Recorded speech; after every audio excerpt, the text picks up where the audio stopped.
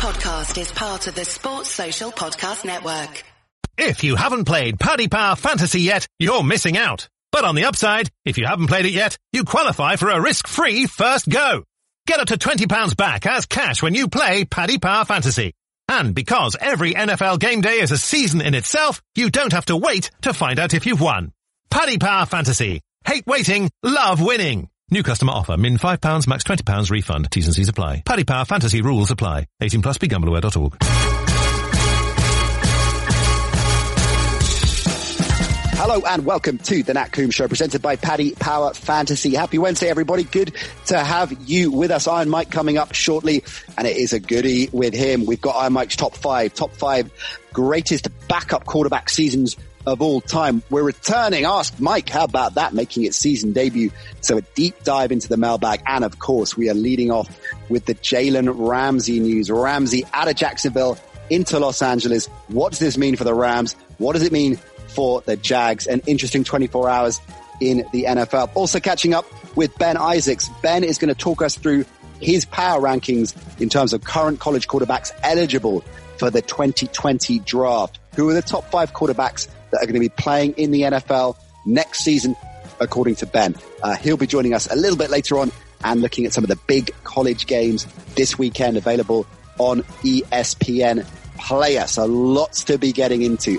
Bit of housekeeping before we do at the NC Show, our social media channel. So if you want to follow us there, lots of extra chat and indeed get questions in for the show, for the Ask Mike mailbag, for example, that is how you do it. And if you haven't already, subscribe to us. Hello to all our new listeners. Great to have you with us. Subscribe to us and you won't miss a thing. 4 shows dropping each and every week. Right then, this Ramsey news is big. So let's get right into it with Mike. So, Mike, this is how it works as an NFL journalist broadcaster in the UK. You go to bed, or I go to bed, you go to a concert by the sound of it. You wake up in the morning and Jalen Ramsey's been traded. Yeah, I mean, I did go to bed after the concert. Oh, you did? Okay. Just to make things clear, I'm not that hardcore. But yeah, it was a busy day for the Rams, who obviously realized that they are in trouble. Remember Joseph Notaboom, who was starting but not very effectively at guard, went out injured, so they needed help there. And they also got rid of Marcus Peters in the same sort of series of moves. So Ramsey, exactly. That broke first, didn't it? So the Peters deal to Baltimore for a 5th round pick broke first, which all the eagle-eyed sleuths out there thought, okay, something is coming. And Jalen Ramsey has been, of course, linked with a huge amount of speculation about a move away from Jacksonville. It was the logical choice. It was perhaps no surprise that deal got done a few hours later. Let's talk about what it was worth, Mike. Yeah, it was and 2 first-round picks. Plus a 4th. And a 4th in 2021. Because the rumors had said a couple of weeks ago that they were offered 2 first-round picks and turned it down. And if that's true, Caldwell has done well by hanging on to him for a couple of more weeks. Because, obviously his value is probably never going to be higher. He's in the last year of his rookie contract. And I think in his mind, that's mostly what this is about, was not having been offered an extension beforehand. So now it will be up to the Rams to try to re-sign him if he plays well, if he fits in. And there's no reason why he shouldn't fit in, because he's a better cornerback than Peters. Peters is a great player in some ways, but as Kansas City found out, he still can't get away from that propensity to take risks, to gamble and lose. So Ramsey is a much more solid corner in that sense, and a better coverage. So they save salary cap money with Peters, which will help them. Yeah, it's about $5 million they shave off the cap this year because, as you say, Ramsey's on the final year of his rookie deal. So right. Akeem Talib's on IR, and reports he might come back at some point this season, but it's a fairly significant injury. So all in all, then taking the finance out of it for a minute, just on the field, are the Rams that much better off with Ramsey, given what they've given up for him in terms of draft picks? Not really. Not in the short-term future. And I'm not convinced Talib will come back at what he was 3 years ago, say. The problems with the Rams go in part to depth, which is something that you have to address when you're looking at your salary cap. You look up front, and although Sue was a disappointment to them last year up front, they lack a quality pass rusher. Fowler is not the answer when they picked him up last year, and Donald is a great threat, inside. But when you look at Wade Phillips's defenses, he's tended to have an outside linebacker who is a really good pass rusher. Von Miller in Denver, Sean Merriman in San Diego. And he doesn't have that now, and he doesn't have much backup on the D line. His linebacking still is in the middle, still isn't in the way I think he would want it to be in terms of run stopping. So I think they have real depth issues, and then of course the offensive line, which I know you'll mention Austin Corbett. They picked up from Cleveland, who's kind of surplus to Cleveland's needs, although he's versatile. He has started. He was pretty highly regarded when they got him, so he'll fit right in now into their offensive line and help that, because that's been another problem. But it's in the NFL. There aren't too many guys who are one-player solutions to your problems. It's an upgrade, whether it's worth the cost. What's the news expression? By the failed reporter who doesn't get it. Time will tell. But I think from Jacksonville's point of view, they are competitive without Ramsey, which they've proven already. And now they have the picks to be able to move on to whatever they need to move on to strengthen the team. And their big question, I think, will be quarterback, between Minshew and Nick Foles. And one thing with rookie quarterbacks, especially, as the season rolls on, and especially with guys who weren't drafted high, and often that's for a reason, is that the qualities tend to come out. Teams look at tape and they figure out ways to make life harder. We might get for your rookie quarterback. I know. I think maybe, and and I think we'll have the same discussion around Allen and Cam Newton with Carolina, because Cam is supposedly coming back during the bye week, and that gives them a dilemma. So Foles and Minshew, Allen and Cam, what do you do in those situations? Just one more on Ramsey. A lot of has been written about his behavior in the last 4 or 5 weeks. So it all kicked off when it kicked off with him and Doug Marrone on the sidelines, and he seemed to be, despite requesting a trade immediately after that, in the immediate aftermath, he seemed to be towing quite a professional line and played the next week. But then cracks started to appear and back injuries, and I think the birth of his child, he took time off, and then he had flu, and he hasn't been playing for weeks. So should there be any concern from the Rams about his professionalism or lack of it, or do you think that it is reasonable for him to have behaved the way that he has? Those are two different questions. That's not a yes, no. You can argue that he hasn't quite been reasonable, that my back injury right now is much worse than his. And I'm not on the IR. My football injury from football last night I was telling you about, Mike, I think is probably equally bad. Yeah. And the fights with Doug Marrone, I think, were more about the direction the team was going. But as I said before, underlying that, I think, is his desire to be treated with quote unquote respect in terms of a long-term deal. And I think a better run franchise would have addressed that last year, or, after the end of last season, because Jalen Ramsey is the kind of guy you sort of want to build a team around. What was just crucial or essential to when they were successful and looked like they were building, a good team. Mike, if you were Dave Caldwell, you're in his job now, would you have done this deal, or would you react? I would have really avoided it, by trying to deal with the situation before it became a situation, like I've just said. But I mean, would you have given him the money, or would you have paid him? Probably, depending on what the money was. I mean, I wasn't, you're not gonna blow up the team, to do that. But he's certainly, if not the best, one of the couple of best corners in the league. Yeah. And you have a team that's built on your defense. They were a defense first team. So you have to take that into consideration. At this point, I think Caldwell's done very well to get the haul that he has for him.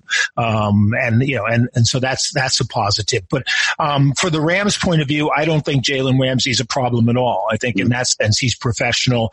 Yes, he's got a bit of attitude. But so does Richard Sherman, for example. Look what's happened with the 49ers. And everybody was criticizing Richard Sherman for negotiating his own contract and, not getting enough and blah, blah, blah. And Sherman is a happy camper. He's playing extremely well, and the 49ers are unbeaten. So, I think Wade Phillips is licking his lips right now because he's, I think, much more happy with Jalen Ramsey at corner than he would have been with Peters. The final thing on this story, NFL.com reporting that Caldwell received interest from numerous teams, is how they've described it. One was proposing to send 2 first-round picks. Yes. Another one was a first-rounder and a player regarded as having first-round value.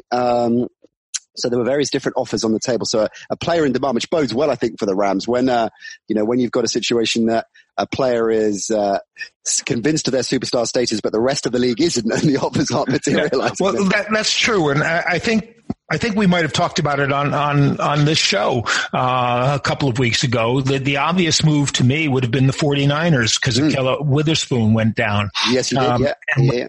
Ramsey would be a great replacement there.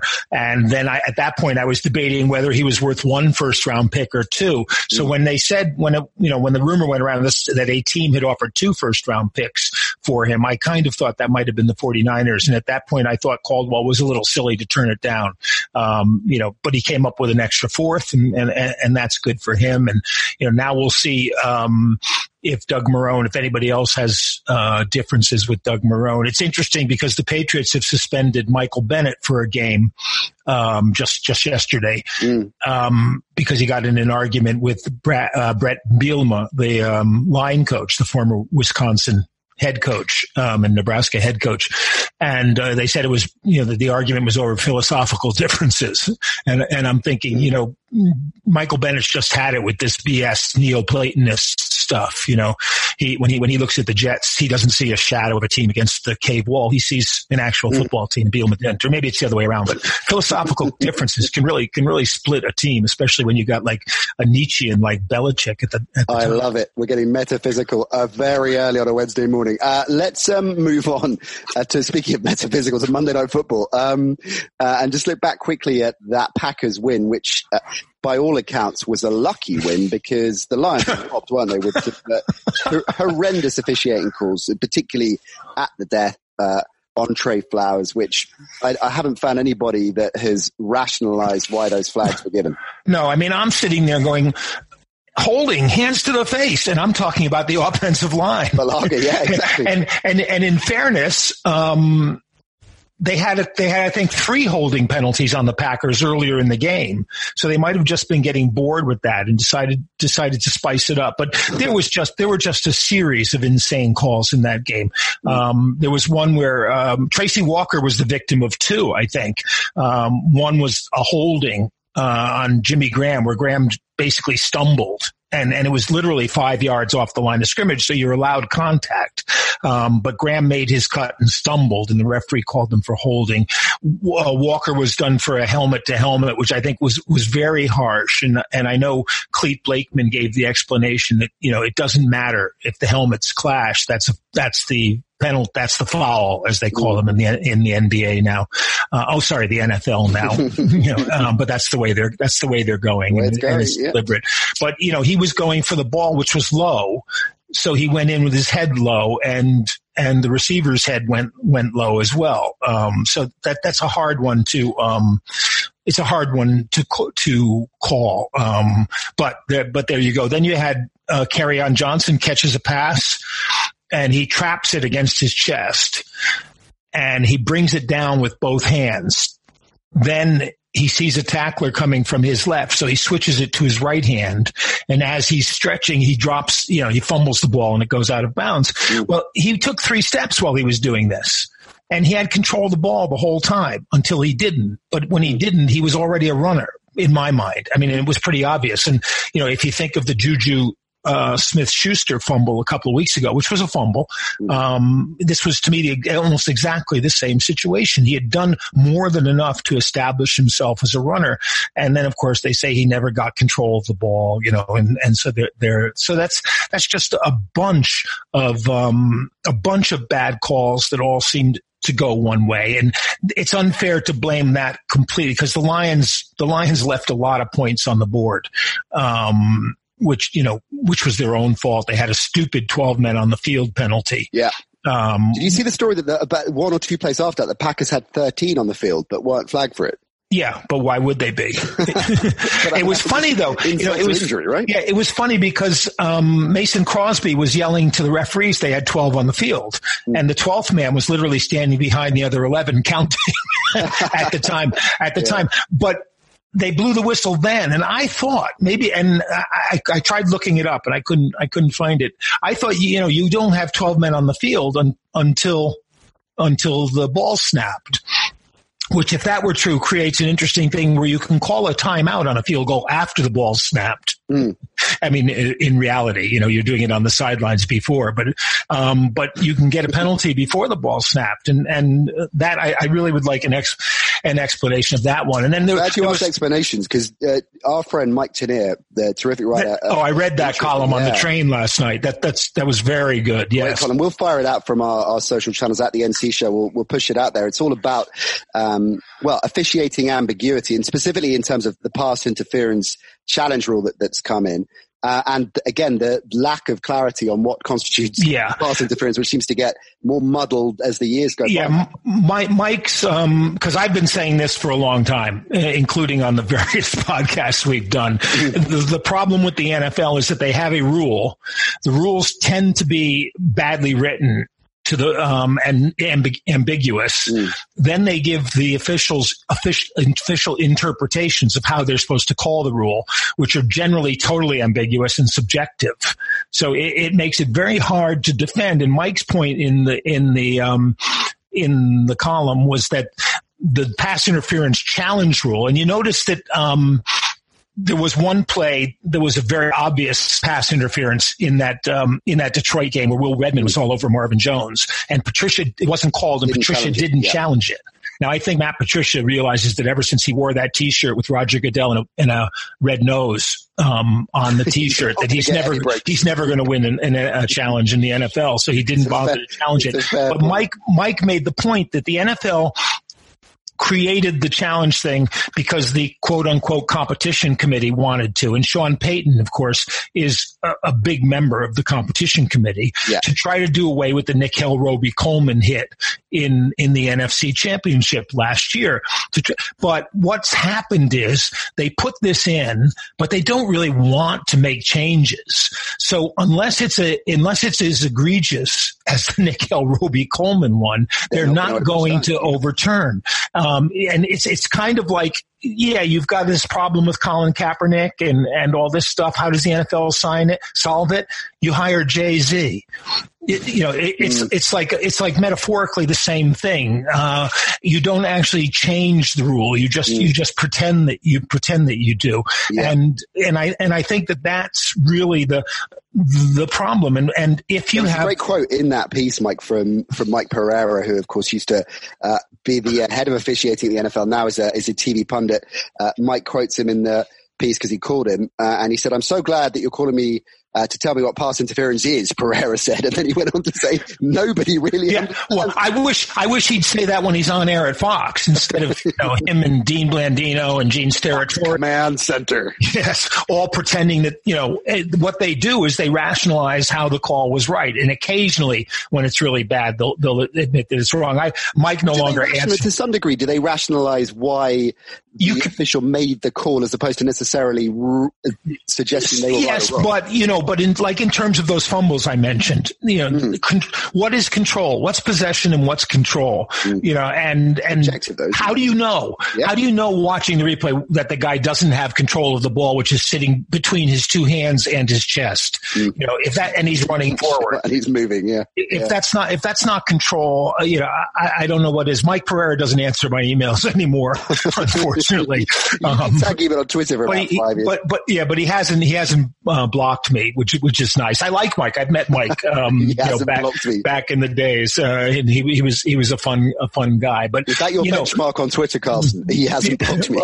Yeah, it's kind of, a secret society where nobody really knows, the code words. And, if you don't know it, you can't really get in. And part of the problem too is that the NFL tends to be a knee-jerk reaction league in terms of refereeing and decisions. So if you get a very bad call in a big game that's on national television, if that Nickel Coleman hit had happened in a game against Arizona or Tennessee, nobody would have cared. But because it was in a big situation, the NFL then has to be seen to be doing something. And I think Mike is absolutely right. This is the perfect way to be seen to be doing something, but then not actually do very much. Anything, so worth reading that piece. Like I say, the boys will fire it out. Let's move on, Mike. We've got a busy old show. We've got the return of Ask Mike coming shortly. We're very excited about it. We've got a jam-packed mailbag there, and it's a combination of football and non-football questions we're going to get into there. Good. To honor the old classic back in the Channel 5 days, late night styles. But before we get into that, we're going to get your top 5 as well. And to segue into that, news that the Tennessee Titans have confirmed that Ryan Tannehill is going to start for them on Sunday against the Chargers. So, of course, Marcus Mariota yanked last Sunday against the Broncos. Tannehill came in and he now retains the job. So Ryan Tannehill, the former Miami Dolphin, getting another bite at the cherry. And interesting implications in terms of what this means for Mariota, presumably the end of the road in Tennessee. Is he going to land a starting gig somewhere else potentially next season, do you think? I think he'll be a lot like Tannehill and this is an interesting one. I'm just going to digress for a second. Who's the backup quarterback in Los Angeles with the Rams? Blake Bortles. A reunion of Bortles and Jalen Ramsey. And, it's an interesting idea there, but I think he'll be like Tannehill. Fowler as well, right? Pardon me? And Fowler too. That's another number. And Dante Fowler. Absolutely right. Yeah. Well spotted. I think that Mariota will wind up like Tannehill, and he'll be signed as a backup somewhere, but a guy who can potentially come in and play on a team which maybe has a volatile quarterbacking situation, or a team that loses one of their quarterbacks, and they need to replace him in free agency. But the interesting thing too, and Mike Tanier was on fire the early days of this week because he did a column as well about the similarities between Jameis Winston and Mariota, who came in 1 and 2 in the draft, and there was huge arguments as to which was better. And Winston is probably gone in Tampa as well, although Bruce Arians is still saying that he thinks he can, help Winston to be the quarterback he could be. He certainly was on that road, Sunday notwithstanding. He certainly played probably the best football of his pro career so far under Arians, hasn't he? Well, yes and no. I mean, anyone who's out at White Hart. Oh yeah, you were there with me, weren't you? Yeah, I said Sunday notwithstanding. Yeah, couldn't up to that point, Carson. Yeah, he was making all the same Jameis Winston mistakes. I thought it was just poetic justice that his first interception and his last interception both came because he just stood in the pocket looking at one receiver and then finally threw the ball when the defensive back realizes, I'll just not stay on him so that Jameis throws the ball, then I'll intercept it. And he had the fumbles. He couldn't read the pocket well. And I said at one point, I think during this Sunday, if you could put Mariota's head on Winston's body, you might have a better quarterback. But Marcus doesn't make great decisions either. But he also doesn't have the arm strength to drive balls the way that Winston does. He did regress as well. Looking at his stats, I mean, his sophomore season was by far his most accomplished, I think. And he had an all right rookie season as rookie seasons go. And at that point, the end of the 2016 season, he was, I think, ahead in the running race with Winston. Yeah, the one guy I would like to see him work with, it's 3 guys, but I'd like to see him work with one of those Eagles coaches who did so well with Nick Foles. Although I don't think Mariota's actually a shotgun quarterback, but you see what DeFilippo's done with Minshew in Jacksonville. Minshew's not a shotgun quarterback really, so they're playing him out of the tee a lot, and that allows them to get better running for Fournette because they can put a tight end or in front of him or a fullback as a lead blocker, which makes him more effective. And I think Mariota would be more effective in that kind of system, except that that's kind of what Tennessee has tried along the years. He's had different coaches almost every year. Head coach or offensive coordinator. That was Sam Bradford's problem, wasn't he? I think he had to an extent, absolutely. And you would think that kind of offense would work in Tennessee, where you have a power running back, you have a good tight end like Walker who can catch passes, but. He could bounce to New York, Mike. He could be the backup there, of course. Pat Shurmur there, if he is there next season. That would be an interesting move, because Shurmur has used Jones in a lot of that run pass option kind of stuff, which, remember, Mariota coming out of Oregon people didn't understand that Chip Kelly's offense was not a pass crazy offense. It was based on the quarterback running, and the threat of the quarterback as a runner was what created openings for them. And Mariota was a really good runner in that system, but nobody wants to, apart from John Harbaugh, wants to run their quarterback in a system like that as if he were a running back. Right. We need to press on, Mike. Please do. So Mariota might well be in, if we're doing this particular segment next year, in your top 5 next year. But for now, I guess he won't be eligible for it because it's Mike's top five backup quarterbacks. So are we doing of all time? Was this a list? This was sort of all time, and based basically on a season, rather than like career backups. Okay.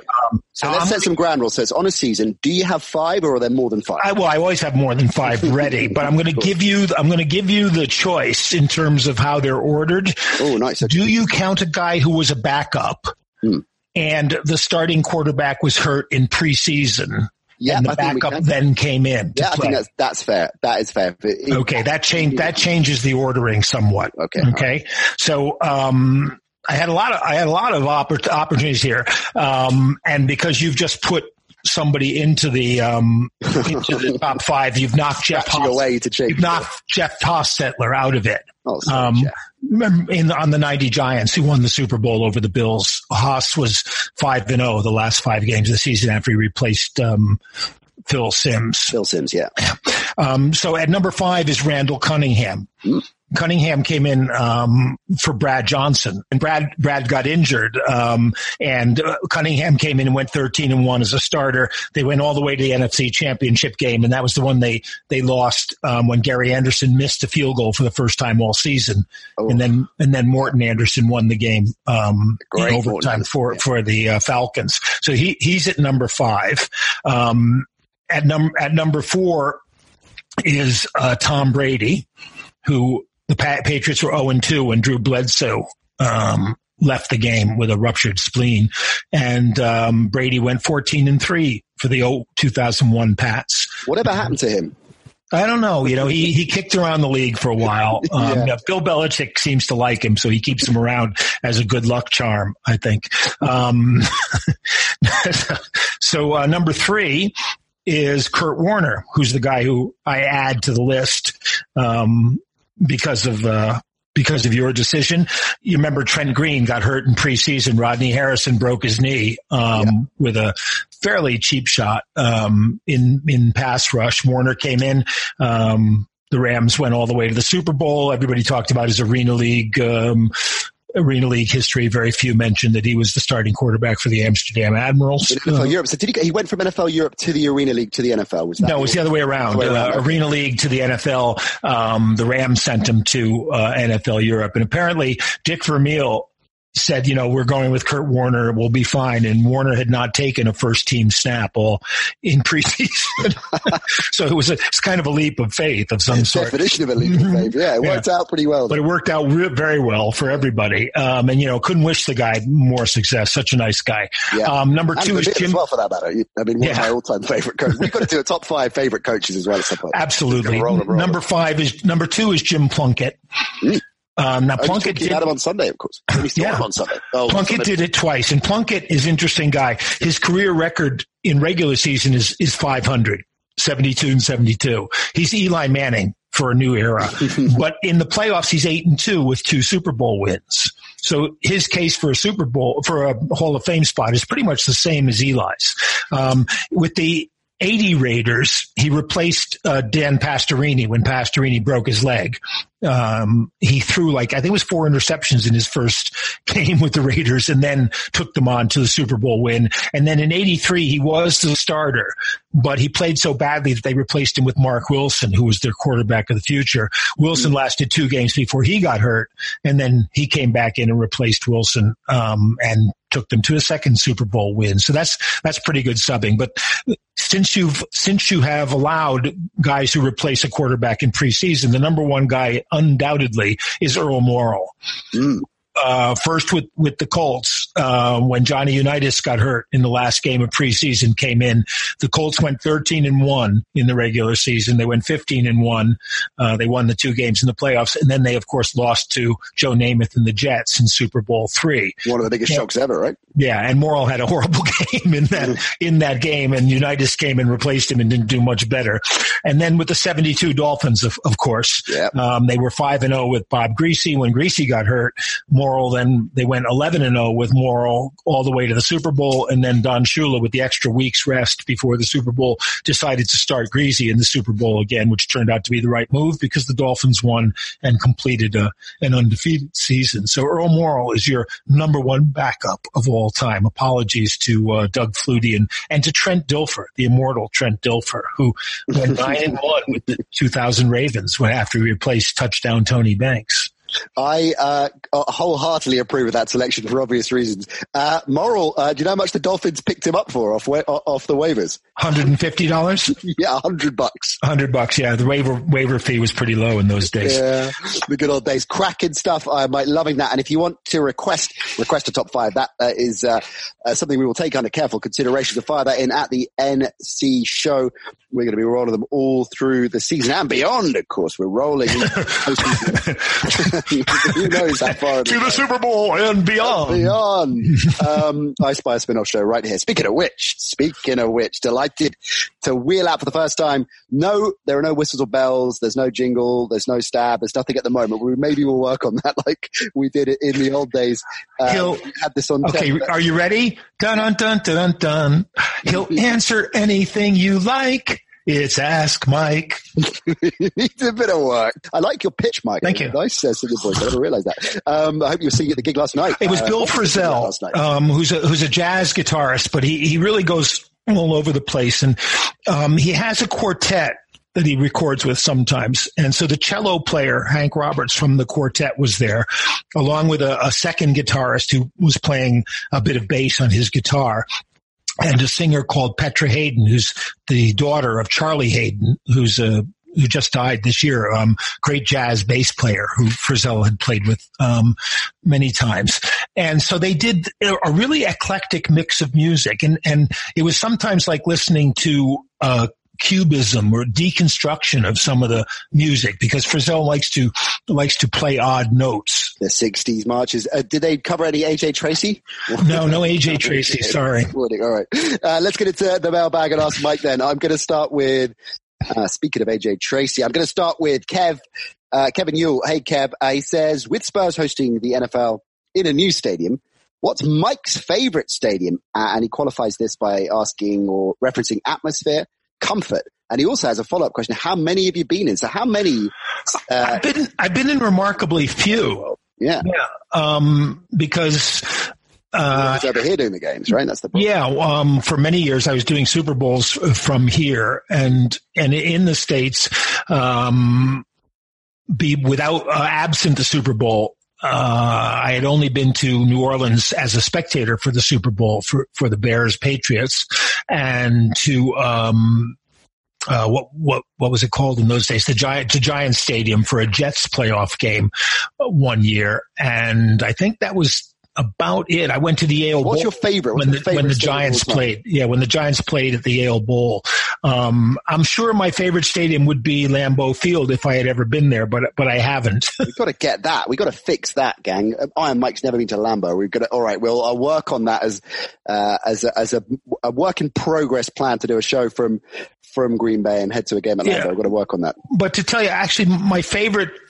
It's not an NFL, but my favorite was going to Murrayfield to do NFL Europe with the Scottish Claymores. How come?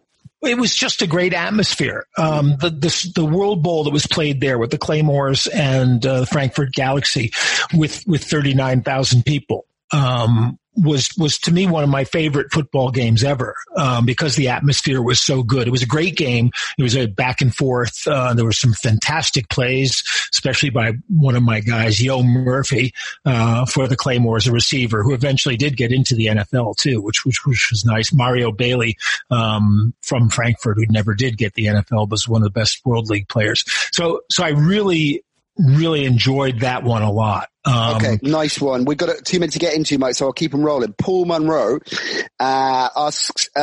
says, Jason Garrett, the Cowboys head coach, gets a lot of flack. Do you think, Mike, Dallas have the pieces in place and that it's the coaching that's the problem, or is the team just not as good as we thought they were? They're not as good as we thought they were. That's the first thing. And remember too, they are missing both their starting tackles. But depth is kind of one of those things that you have to address.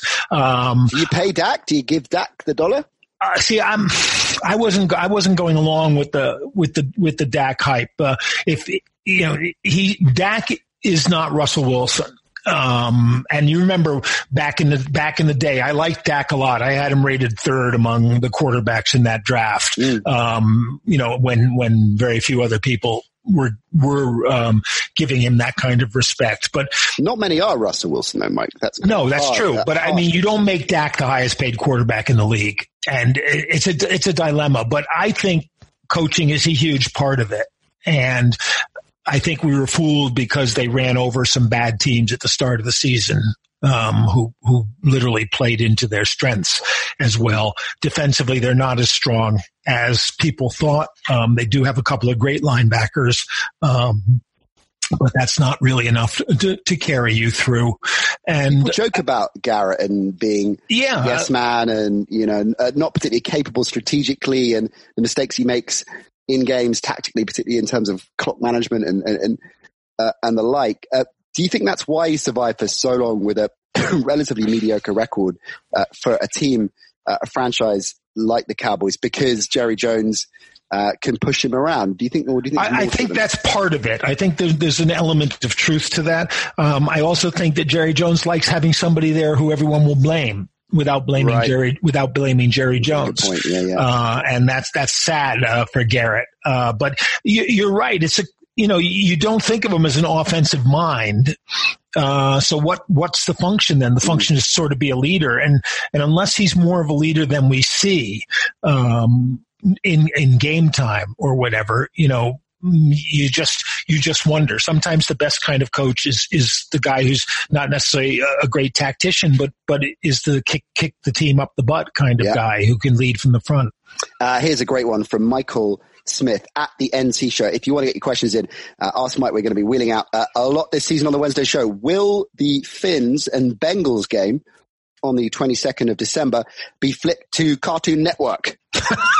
He wants to know. He's a Bengals fan. That wins the day. I think that might be a good idea. I felt a little sorry for the Dolphins in the Washington game, but you have to admire Brian Flores deciding to win like a man, and go for two rather than tie it up and punish us with another 15 minutes of football. That's a very fair point. He could be the shrewdest cat on the block, of course, as well, getting all the plaudits for being gutsy. And this whole tank thing, I think, is getting highly overrated because, look what's happening. Everybody now is jumping off the Tua bandwagon and jumping onto Joe Burrow bandwagon. Oh, now I'm glad you mentioned that because Ben Isaac's coming up in the show later. You're a pro, and Mike, and he's going to talk us through the top 5 quarterbacks in the draft. So we'll get the latest from him on that very shortly.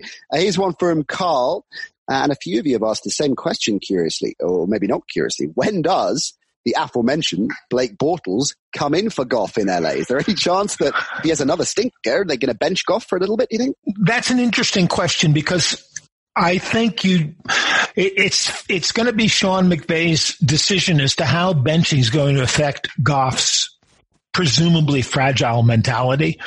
There is the perception that he's a robot quarterback, that, his success depends on McVay telling him where to throw the ball, who's going to be open, what to do. But if they were having a bad game, if Goff was having a really bad game, and remember, he throws for lots of yardage in some of these games they've lost, but they're not able to, to make it. If he has another game like the one he had this week, then you might put Bortles in the second half to see what he can do. And that's always, it's always a difficulty because when you're losing badly in the second half, it can be garbage time unless your quarterback, but if your quarterback rallies you into the game, then now you've got a quarterback controversy. But Bortles, if you think about it, is the same kind of guy as Goff. Strong arm, not necessarily a guy who can pick out the right receiver. A lot of inaccuracy mixed in with the strong arm. But I know Goff's playing badly at the moment, but he's a much more reliable quarterback than Bortles. Well, yes and no. I mean, I would like to see what Bortles could do in a high-powered offensive situation. Oh, that's a fair point. Yeah. Go back to Jacksonville, and he rarely was in anything you might have called high-powered. Although when the two Allens were functioning, together, and Fournette was having his best year, they were a decent offense at that point. Yeah. And a part of the problem too with the Rams is that people have figured out now that the offensive line's not very good. And going back to Corbett was a tackle in college. Conceivably, they could try him at tackle if they needed to. I mean, he's going to go in and play guard right now.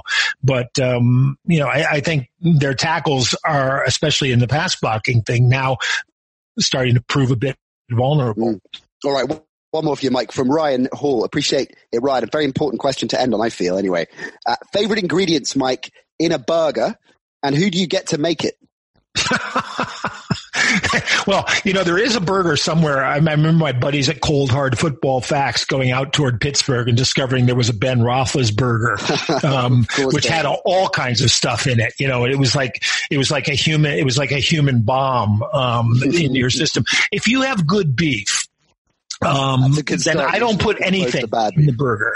If you have really good mince, you can just make your patty and cook it, and it's going to be good. Are you saying nothing at all? No mustard, no ketchup? Well, that depends it depends on how good that meat is. You think of a steak tartare, and now the first thing you might add is a little egg to bind the thing, so it doesn't crumble up on your skillet, and then some people would put some breadcrumbs or something in it, especially if you got garlic breadcrumbs, if you get them packaged and not make your own.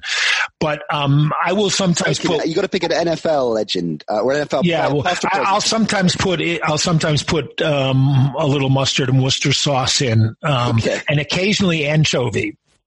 Which gives it a kind of bite. Who would make controversial, Mike? Yeah, who would make my burgers? I think this is easy. That's the easiest question I've been asked. Vince Wilfork.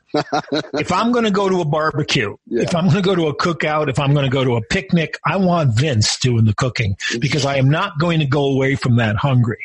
It is a no-brainer, staring us in the face. And a fine way to wrap up, Ask Mike, and indeed, the great Mike Carlson's Wednesday session. Cracking work, man. Thank you.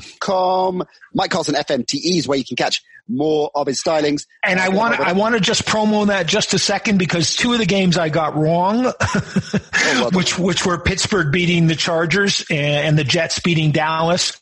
I actually said that I felt an upset coming, but I couldn't bring myself to pick it. So cowardly Mike at patreon.com last week. After the Spurs game, we were sharing a cab back, getting out of there, and we had a Game Pass rolling on our tablet in the back, and we were talking about that Cowboys game, which of course was a later kickoff, so it hadn't started yet. But you said you picked them, and they'd been my lock of the week for a column I wrote, and we were both highly skeptical of our pick at that stage. Yeah, there's no way they would have been a lock. That's for sure. Thanks, Mike. Appreciate that. Look after yourself, bud, and we'll see you next Wednesday. See ya. Excellent stuff from Iron Mike. Before we get into Ben Isaacs, just a quick shout out to our friends at Touchdown Trips. Go to touchdowntrips.com if you want to plan a trip stateside to a college game, an NFL game, a high school game, or all of the above. And they've got some really fantastic tailored packages as well. So if the games in London so far have got you in the mood for more and you want to go and head over stateside, across the Atlantic and get an NFL game up close and personal, those are the guys to do it. Go and check it out there. Right then, speaking of which, college football rolling up once again this weekend. Who better than to get into that and look at the top 5 quarterbacks that could be in the draft next year with our friend, our college expert, Ben Isaacs. Ben Isaacs, how are you, man? I'm good. How are you? I'm good. Just heard from Mike Carlson that he would get Vince Wilfork, if he could pick any NFL player, past or present, or coach for that matter, to cook a burger for him. He went with Vince. Who would you go with? Which college player or coach, past or present, if you are having a barbie at Isaacs Towers, and you're going to have a chef to sort out the barbie, who are you going with? I'm going to cheat and I'm going to say a coach. I'm going to say Nick Saban because he is the ultimate college football perfectionist. But he also says he thinks that he doesn't like tailgating. And I think if he came round to mine, cooked a barbecue, I've got a very excellent barbecue. I'm not going to lie. I got him. He would pour all his energy into it, and he'd be like, "Do you know what, Ben? I think tailgating would be great, and I really want to come on the Nat Coon show now." Do you know what I heard the other day? Hulk Hogan. Hogan passed on the George Foreman grill. Some guy was offering him deals as these guys get. You know, we've got an electric toothbrush, we've got a juice blender, we got a grill, and he missed out on it. He called the guy back, Hogan said. He said, "Oh, I'm sorry, I've already done a deal with George Foreman for that."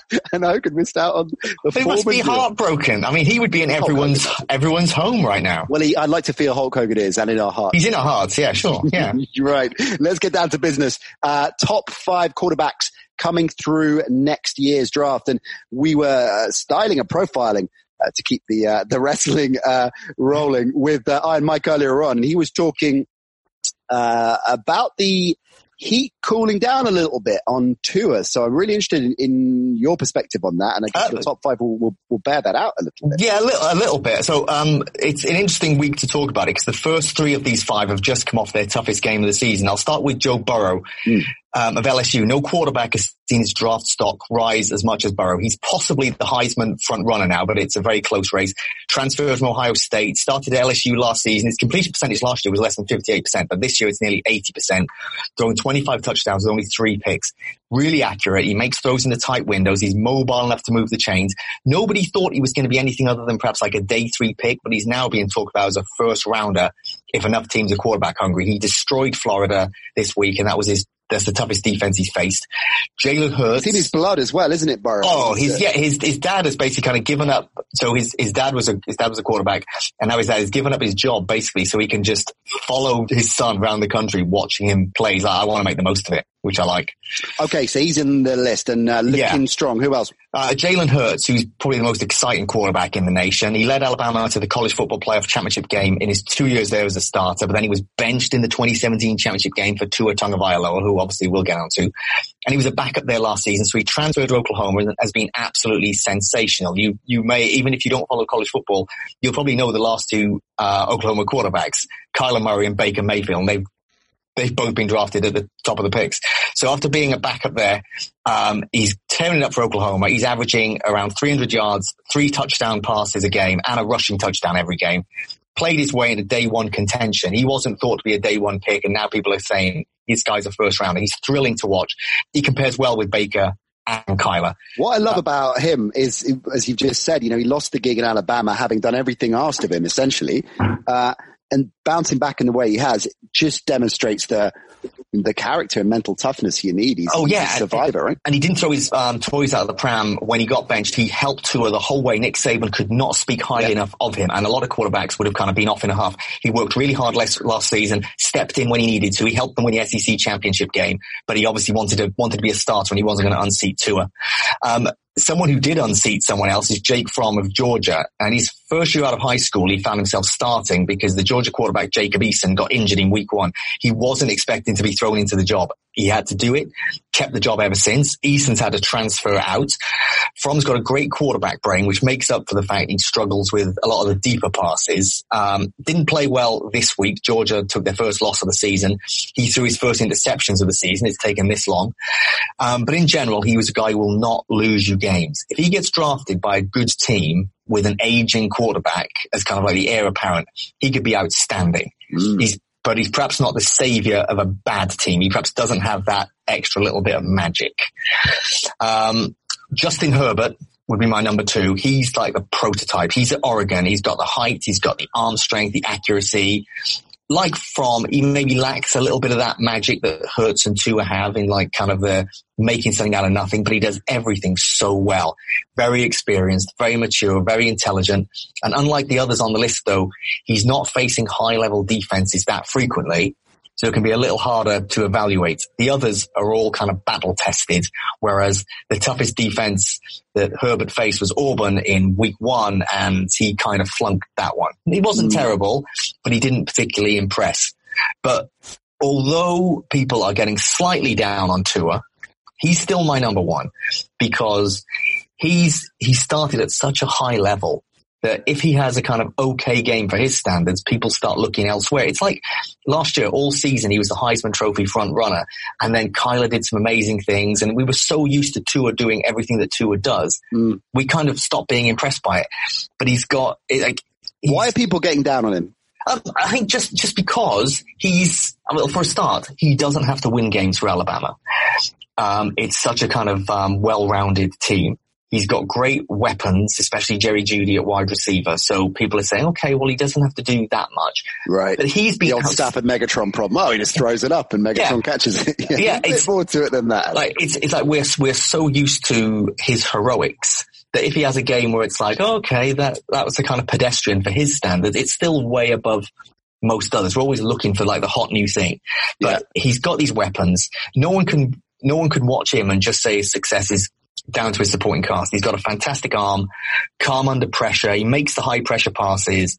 Not the tallest, but he's kind of stocky and strong. And he uses that power to avoid sacks. Sometimes some people will be draped over him and he gets away. Now, some people don't like his mechanics. And I can imagine Carlson watching it and not being happy he's kind of got this weird kind of hitch in his arm when it kind of comes forward. But you see the results of it. You see how fast the ball comes out and you see where the ball goes. And it's hard to look at that and think, oh, well, it's a problem.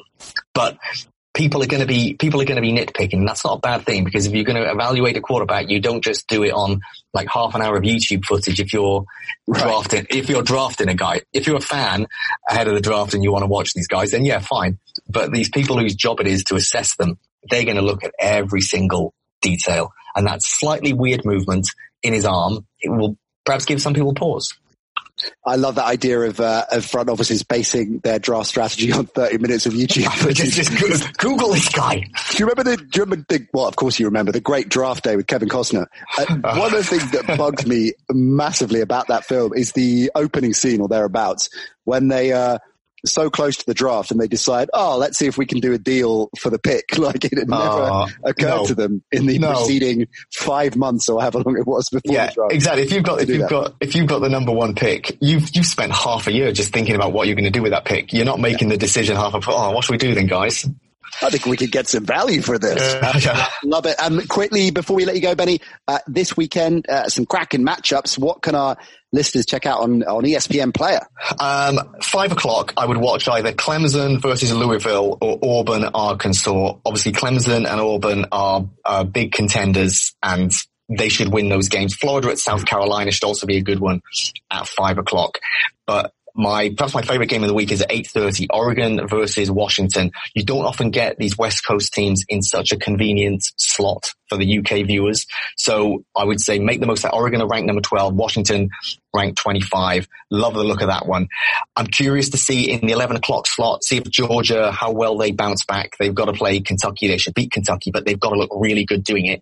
12:30, stay up for Michigan and Penn State. They both got through big tests last week. Penn State will be thinking college football playoff. But this is a big game for them, and this is a game that they could lose. Michigan are really good. They've just not been as good as they've needed to be. And then if you can deal with it, 3:15, BYU versus Boise State. Boise State is so much fun to watch. They're ranked number 14 in the nation right now. And out of the teams that are outside the so-called Power 5, that's a great one to watch. And they still got their blue field, Boise State. Oh yeah, of course. Oh yeah, the Smurf turf. Which if this one is away though, they'll be playing on traditional grass. But sometimes if you're awake at 3:15 and you're watching this team in blue uniform move across this blue field, you start to feel like, am I awake? I was going to mention Tennessee, Alabama, which for Tennessee and Alabama fans, is a massive rivalry where we don't think of it as much of a rivalry because it's been so one way, but it's always played on the same corresponding weekend every single year, and it's completely one way. But if you did want to see a little bit of the kind of the pomp and ceremony of college football, you might want to catch like the first 5 minutes of Tennessee Alabama at 2 a.m. But it'd probably be over by like 2:15. Over by 2:15. Maybe Saban will be around at yours for a barbecue straight after. Yeah, well, I mean, there's no London game, so you can pop over. I'm not going to be as busy during the day. Come over. Hopefully the weather will be okay, and we'll get the burgers on. It is a match made in heaven. That's what it is. We'll get Hogan in there as well. What a Barbie dinner party that was. Yeah, we can use the knockoff Hulk Hogan grill indoors if the weather's too bad to get on the barbecue outside. Sounds like a plan. Cracker White Man. We'll see you soon. Cheers. Speak to you soon, guys. Superb stuff from our friend Ben Isaacs. He'll be back for more. You can count on it all through the season with his college styling and profiling. Iron Mike, fantastic work from him as well. Enjoyed Ask Mike. We'll definitely bring that one back, and the top fives keep rolling on as well. So Mike back next Wednesday. This Friday, Jay Bell in the house. Jason Bell at ESPN HQ. We're going to get into all kinds of things with him, not least the Jalen Ramsey news. I'm sure he'll have plenty to say about that. Lots of bonus video content we'll shoot as well on Friday, which we'll push out on our social channels on the ESPN UK YouTube channel. So look out for that. My column drops Thursday on ESPN.co.uk as well. I will push that out from our social channels. And a big shout out to our sponsors, Paddy Power Fantasy. If you're not playing daily fantasy yet, get involved, get stuck in. It's unlike other fantasy sports where you pick your team, you draft your team, and you're stuck with them, apart from a few deals and wheeling and dealing you can do for the season. So in my case, I'm 1-5 and definitely not making the playoffs. Daily fantasy, you can change it each and every week. You just tear it up and start again if it didn't go to plan. And it will go to plan if you listen to our Saturday show, which is a daily fantasy special with me and the OG. Read some really good stuff over on Paddy Power Fantasy's website and get involved with the game. Some of them are free to enter as well, so you have nothing to lose. Get involved with the fun there. Right then, we'll see you Friday. Jay Bell in the house. Look after yourself.